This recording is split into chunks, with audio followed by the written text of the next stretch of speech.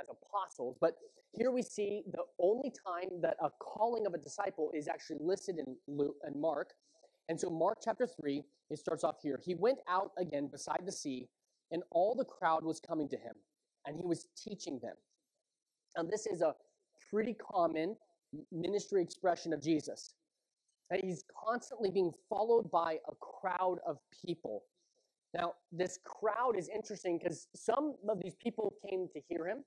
Some wanted to talk with him, to discuss with him, as we'll see throughout the text, throughout the Gospels. Some came to question him. Others came to see him heal. They heard about the healing ministry of Jesus, and still others wanted to be healed. But no matter what the people wanted, Jesus always took the time to help each one of them. See, Jesus didn't just want followers or spectators. He wanted emissaries, ambassadors. He wanted ministers to be sent out all over the world to tell about his good news, to tell about this new creation, this new life. We'll just look at what he begins to do as he gets into verse 14. And as he passed by, he saw Levi, the son of Alphaeus, sitting at the tax booth. He said to him, "Follow me." And he rose and followed him. See, for us, this calling that Jesus has to Levi seems to be being called into a spectator role, much like the crowd that has been following Jesus. However, that's not what's happening. See, Jesus is actually calling him out of his current life, the current way he's living, and calling him to live into a whole new kind of life. It's a life that's going to be focused on Jesus, literally following Jesus around. And it's going to be focused on not just what Jesus is doing, but what he says, as Jesus models this new way of living for him. So Levi is going to be soaking this in. But then Jesus, ultimately, even just in the next chapter, he's going to send them out to do the same thing, to go on mission. See, following Jesus is not just about trusting in him, or watching him, or listening to him, but doing as he does. See, Levi responds right here to something that we read right past. It's the invitation to follow Jesus, but it's not just one of watching him, but it's going to be living and doing what he does. This is what Jesus come to do. Not just to show people a better way, but to bring them along to a better way. He longs to give them a new life to all who are willing to believe in him, to put their faith, to believe in the gospel. But it's important that we stop and say, the gospel, what is the gospel? Because it's the foundation for all that we do as disciples. It's what Jesus was modeling, teaching. It's the good news. And here's the thing. It simply means the good news. And the good news is that we will never measure up to God's standards. And that sounds like bad news, but it's actually great news because God is going to step in for us and complete what we can never complete. See, we were meant to have a relationship with God. We were created for relationship, but sin and death and brokenness have separated us when Adam went his own way. And we haven't done any better. We haven't come into the world and done any better than Adam. But sin came when Adam disobeyed and went and led to his own way. It led us in a path far away from God, separated. There was no hope or ability. That's why the good news that we can't do anything is because God can do something. See, we needed a substitute, someone to step into our place and take our sin, shame, and death. So God sent Jesus. This is the gospel. And God sent Jesus to live the life we could never live, to die the death we deserved. We have to allow that to be soaked into ourselves. That's a really important aspect, and we're going to get why that's important in the later as Jesus talks about this passage. And then ultimately, it's trusting that God raised Jesus from the dead. And this proves Jesus can take our sin. He can make us right before God.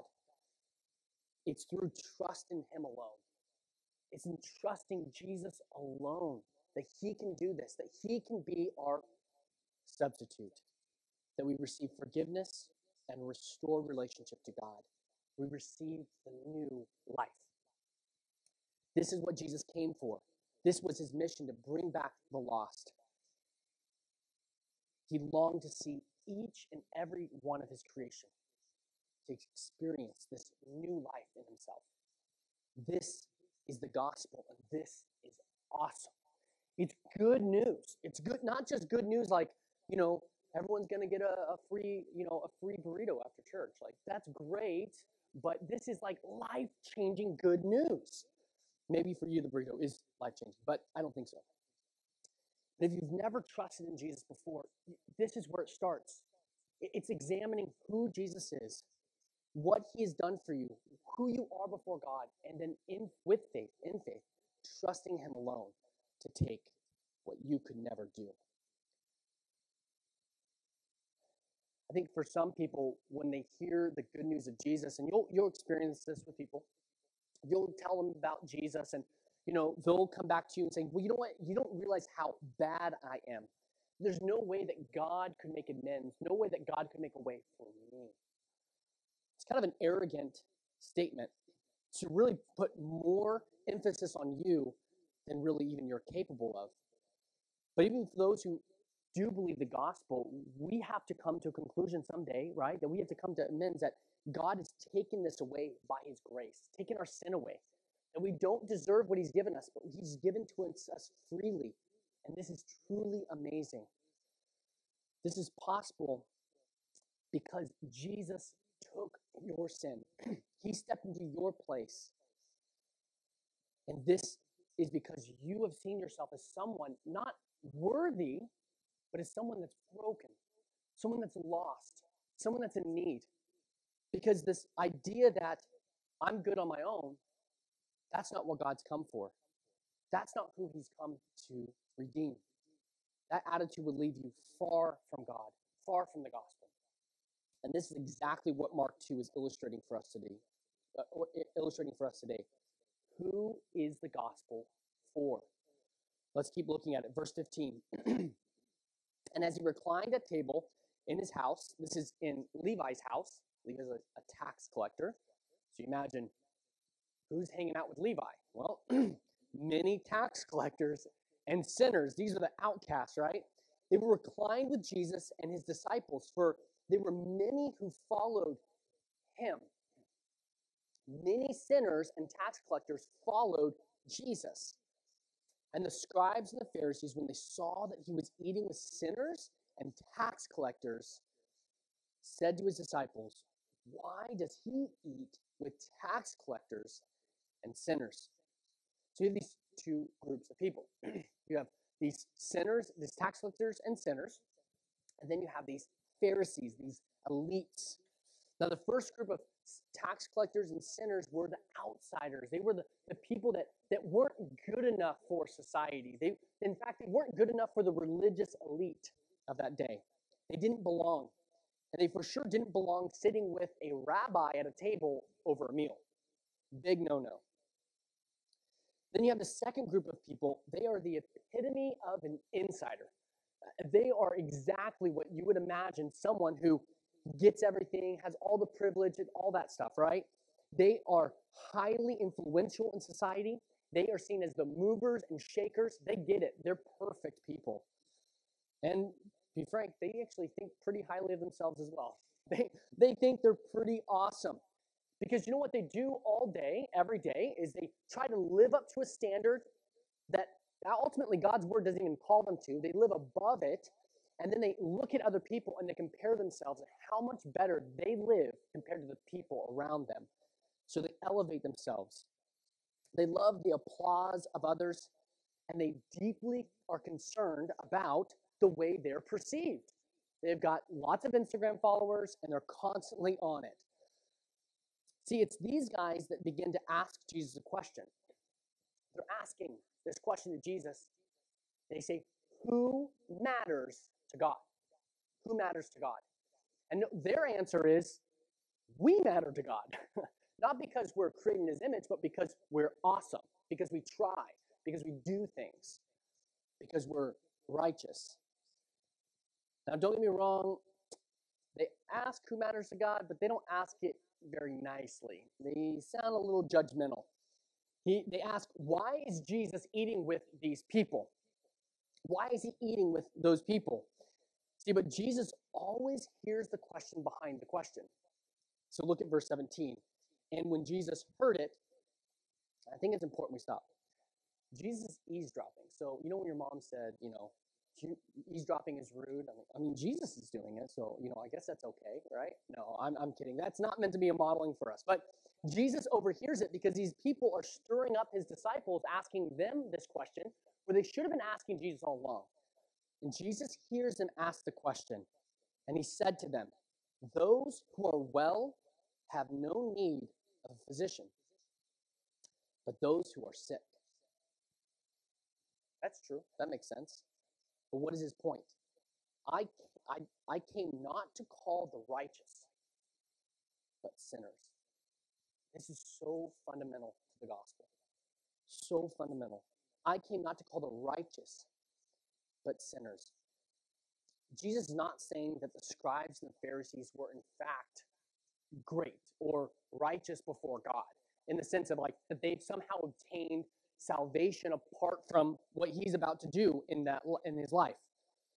But this idea of righteousness can literally mean one that lives rightly, that they actually live correctly or by the law. And I believe that these particular people may have been the most right living, externally obedient to God people who have ever walked the earth. These people knew the law of God. They followed it. I love Jesus' commentary about them in Matthew 23:27. Don't turn there. It's his famous rant of Jesus about the 7 woes to the Pharisees. So not the best, not the best speech if you're a Pharisee. But listen to this woe. He says, woe to you, scribes and Pharisees, hypocrites. That doesn't sound good. For you are like whitewashed tombs, which outwardly appear beautiful, but within are full of dead people's bones and all uncleanliness. Essentially, Jesus is saying here in harsher terms what he's already said in Mark. The Pharisees look right from the outside, but there's something wrong, dead on the inside. It does not matter how well someone presents themselves externally. God is concerned about the heart. God is concerned about what lives inside in our minds. Jesus did not come for people who think they can somehow do it on their own effort. This goes against the gospel, which at the core of the gospel means you could not do what God did for you. By sending Jesus, that Jesus somehow steps into a gap that you were never able to step into, and trusting his ability. It's not like you're an Olympian that, Jesus stepped in and got the gold medal for you, but you're like, well, I still could have competed and got it, No. You weren't even in the Olympics, okay? Jesus gets the gold. It's like me watching someone get a gold medal from home, right? I'm a couch potato. I'm not ever going to be an Olympian, unless they meant, my girls told me I'm really good at watching TV, which I don't know what that says about me, but, at least I'm good at something, right? But if watching TV was a gold medal competition, I still probably wouldn't get the gold medal. But at the same time, it's like that idea that I'm not even in the same category. I'm not even capable of winning what Jesus won for me. But Jesus does it. I could not do what Jesus has done for me. I have to rely on this by faith. See, it's at the heart of this is that these people that know they can't do it, that they know that it's going to take something far beyond themselves, that they're going to have to trust in by faith. That's where faith comes in. Jesus came for sinners, for those who have lost, those who have come to an end of believing that they can somehow present themselves to God. Jesus came for the downtrodden, the hurting. He came for those that they may have life, may have it abundant. This is the beauty of the gospel. It's a great reversal. You had no hope, but in Jesus, you have hope abundantly. You have life abundantly. You have eternal life with God. And this is what the new life is. And he's left us here to do his mission, to experience this new life in Jesus as we help others do the same. What's Jesus doing right here in these verses in Mark chapter 2? Let's see what he's modeling for us, because it's important. And he's inviting them. Look at verse 15. He reaches out, and in verse 15 he says this, and as he reclined at table in his house, that's, again, in Levi's house, many tax collectors and sinners were reclining with Jesus and his disciples, for there were many who followed him.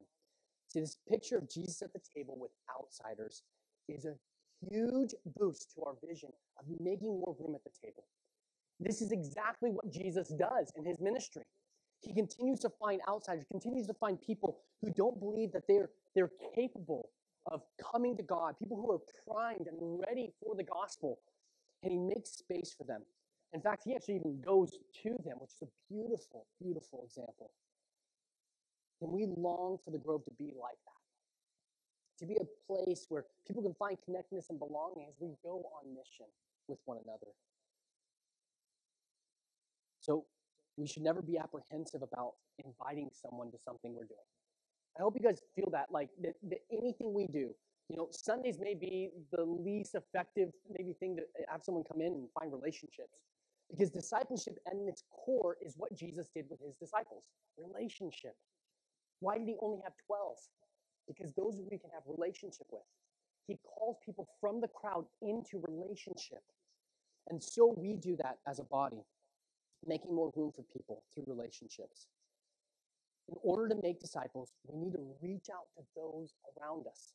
We don't need to invite them into events or, systems or somehow like organizations. We need to invite them into relationship with us, to share a meal, to share our lives, to speak to them, to ask them questions, to get to know them. I've seen this time and time in my own life. So just recently, I was able to sit with a guy, and I shared the gospel with him. And I could sense that God was leading him to something. And so I walked him through the gospel, and he ended up professing faith in Christ. But here's the thing. That is the worst case scenario in my mind. Because now I have this guy who's completely unattached to anyone other than me, and he doesn't know what it means and looks like to be a disciple in his context, because his context, there's no other disciples. That's why God's developed and brought about the church. We need a community around us to invite him back into, right? Ideally, he would have found community before he found Christ, because then he would know belonging. And it's so important, because so often in our world today, people put professions before really belonging. And then they have no place to go. I think that's my heart, that we be a church that people would come into, that they would understand what it looks like to live like Christ before they make a profession for Christ. Because there's a cost in following Jesus. There's ultimately that we have somehow now have to diminish, and Jesus has to increase in our lives. There's going to be things that we're doing in our lives that God's calling us not to do anymore. And that's really tough. And if you're just thinking, oh, it's a ticket somewhere, or it's this great news that I never has to change anything in my life, that's not what Jesus envisioned for his followers. Jesus envisions radical change, a whole new life, having brought you from death to life. See, I believe that's what Jesus is calling Levi to follow him. Which seems really odd, because when you read the text, you're like, Jesus like, hey, follow me. And Levi's like, okay. And they have a meal. You're like, wow, that looks really simple. But there's something deeper happening. He's asking Levi to follow him, not just to walk behind him, but to watch him as he models the mission right in front of Levi. See, Jesus envisioned that his followers would experience this new life through faith, but then would go and multiply disciples in their spheres. See, Jesus envisioned his disciples to go full circle in their faith. To be a disciple means to step into faith to follow Jesus. To say, I want to follow him by faith, trusting in the gospel. But what did Jesus want from his disciples? Well, it's this idea of full circle faith. When you go full circle in your faith, you show yourself to be fully formed as a disciple. That's really important because we can be kind of misshaped as disciples, but I think there's a simple formula for us, and it's not the only way you can do this, but I think it's a helpful formula that we can become more and more like Christ. Because that's the goal of discipleship, is to be more and more like Jesus. For us at the Grove, we see this happening as the 3 E's. So you go ahead and put that up there. The 3 E's of a disciple. See, a disciple is someone who continues to mature as they go full circle in their faith.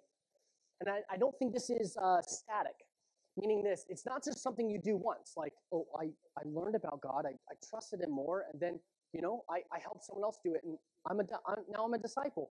We're never going to be fully formed as disciples until we see Jesus face to face. We're never going to be fully there until we're with Jesus in heaven.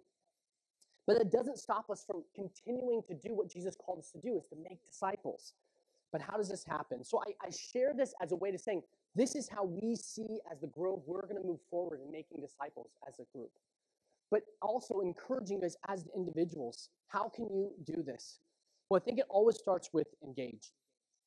Here, this is the idea of engaging the gospel with your mind. I believe this happens on a daily basis. If we're sure, this circle probably happened at one point in your life. As you came to understand who Jesus was, you lived to honor him, and ultimately, you try to help others do the same. But in this moment, what do you do once you've had that new life? You start over. You start over, and this can be really difficult for Christians who have been Christians their whole lives, because you're like, well, I've already done this. I'm already a Christian, so what do I have left? Well, a disciple is someone who goes full circle more and over and over. You start with engage. Let me encourage you with this. This idea of going full circle, starting with engage, means that you're going to get to know Jesus better, more, and know more about Christ in a better way. It's the primary way of being a disciple. See, it's really actually funny because like our churches are really geared for this. If you've grown up in the church or if you've been around, you see we teach a lot, right? We teach a lot because being a disciple is about learning. Being a disciple is hearing the lessons and teachings of Jesus. If you see back what Jesus was doing, he kept teaching wherever he went, because being a disciple was hearing and knowing Christ better. It's engaging with the gospel in our minds, to know him in a better way. But learning is not everything a disciple is. In fact, most of us, and that's how I grew up in a situation where that's all I knew. I thought learning was being a disciple. That's it. There's nothing else beyond that. So I just learned as much as I could. My head outgrew my body, and that was in more ways than one. As a kid, my head was huge, my body was small. But spiritually, that's how I felt. And I felt that way all the way through all my higher education. And just recently, I feel like God is beginning to allow my body spiritually to grow into my head. Because it's not as much about what you know, about who you're worshiping and who you're following. It's all about Jesus. But learning is important. We can't diminish that. It's part of being a disciple. You have to engage your mind in the gospel and getting to know Jesus better. This is jumping in, reading your Bible, understanding the Bible.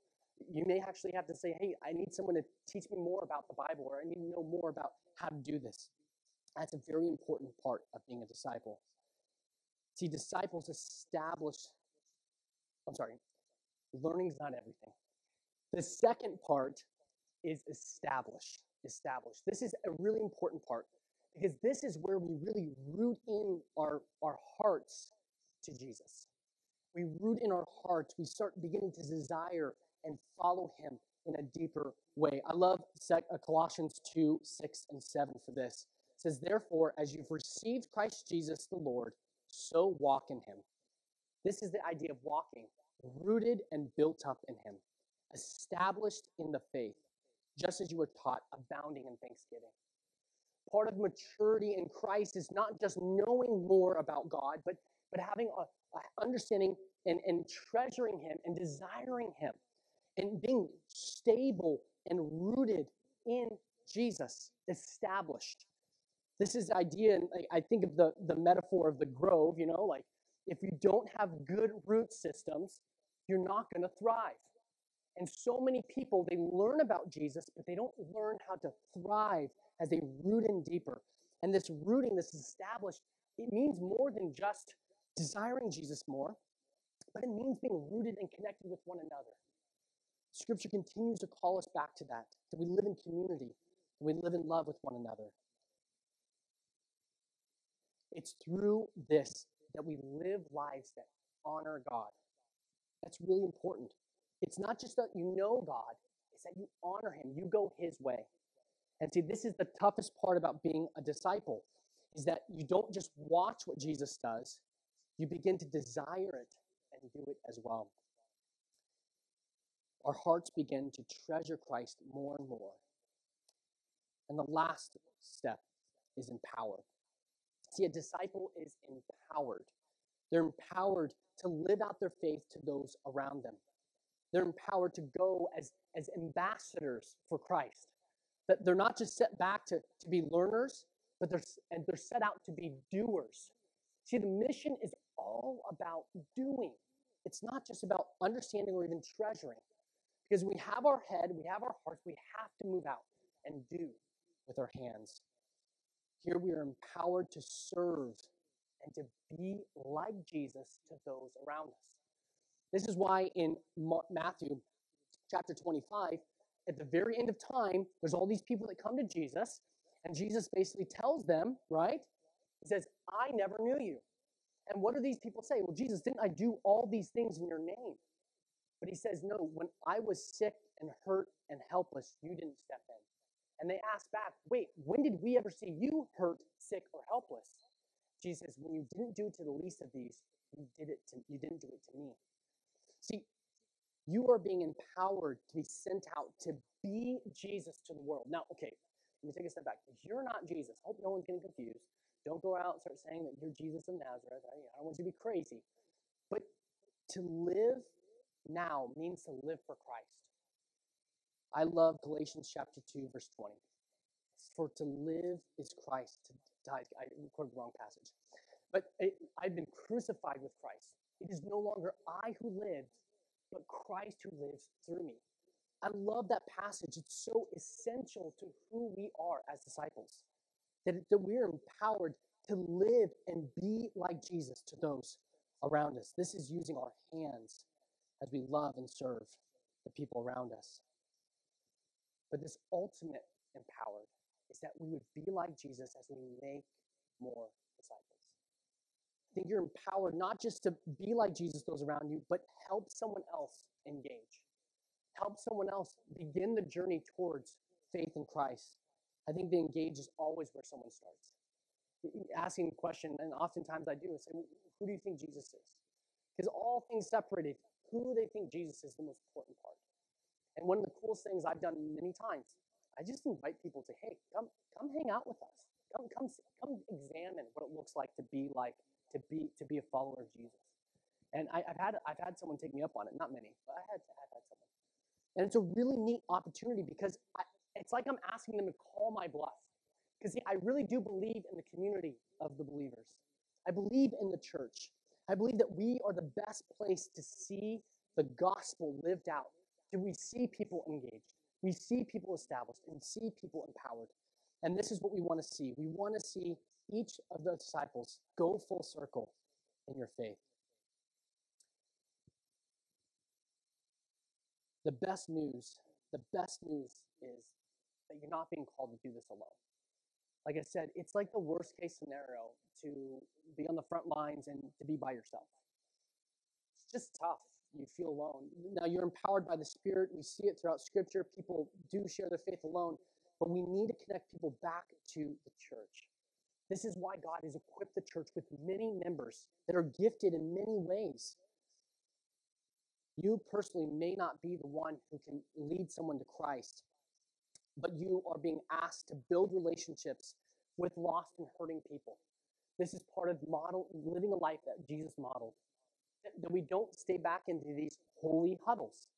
That church is not a country club.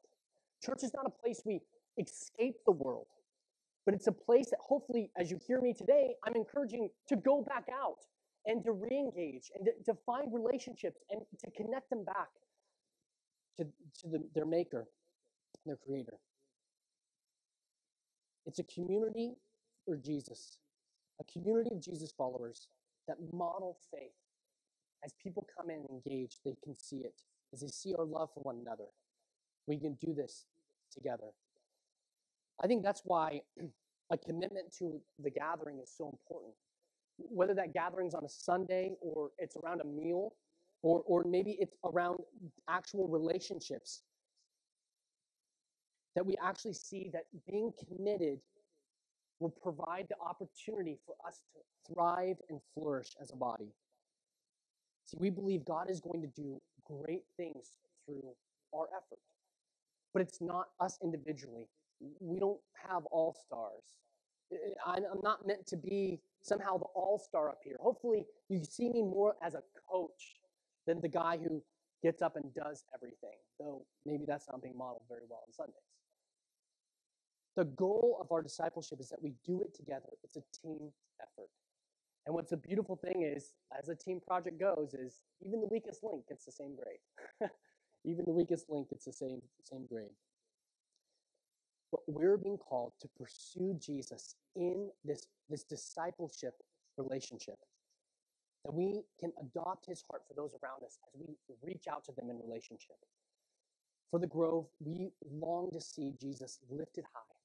We long to see you guys going full circle in your lives of faith. We love to be part of that journey. Let's pray. Heavenly Father, thank you for this morning. God, I just pray that you would develop in us a heart to follow hard after you. God, that you would show us areas that maybe we're not fully engaged in our minds.